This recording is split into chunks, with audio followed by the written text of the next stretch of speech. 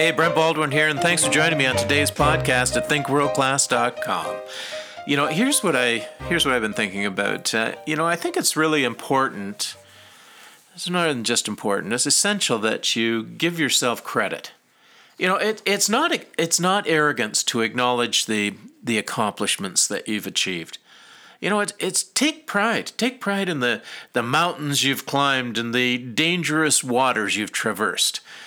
Stop and give yourself credit for the good you've accomplished, the kudos that you've received, the barriers that you've broken through.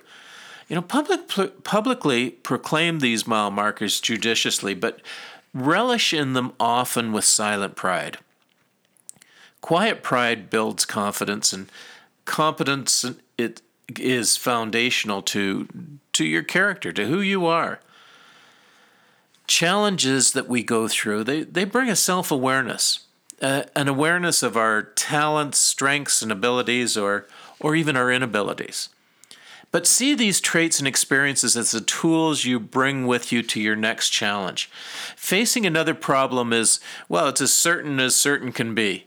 On the certainty scale, it's right up there with death and taxes. So brace yourself. If a challenge isn't darkening your door today, dollars to donuts, it's coming real soon. Because challenges are part of the human experience.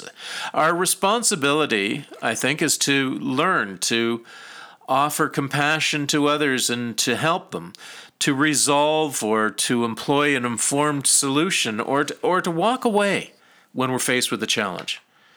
We can determine the best course of action because we've gleaned experience from the previous challenges and experiences. So give yourself credit. You've been to the school of hard knocks.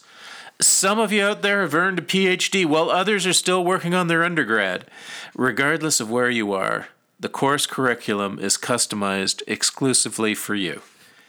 Now, middle-class thinking interprets the exclusive course curriculum as a personal attack. They see it as roadblocks and use massive rationalizations, proving that the world is conspiring against them. Constantly translating these cumulative experiences as proof and justification for a victim-like mentality. On the other hand, world-class thinking sees the same set of experiences as life. A life experience filled with lessons and opportunities. So when the rubber hits the road, we all face the same choice. Will I grow from this, or will I let it scar me? Interpret at your discretion. Bottom line, you have a lifetime of experiences. Regardless if you choose to see yourself as victim or victor, the experiences are yours and yours alone. So use them, draw upon them to apply to new situations, to define who you are, to define your character. Choose wisely and ask yourself, how will I apply my life lessons today? Always give yourself the credit you deserve because you done did good. And I always think world class. Thanks so much for joining me. I'm Brent Baldwin. Have a world class kind of day. Bye now.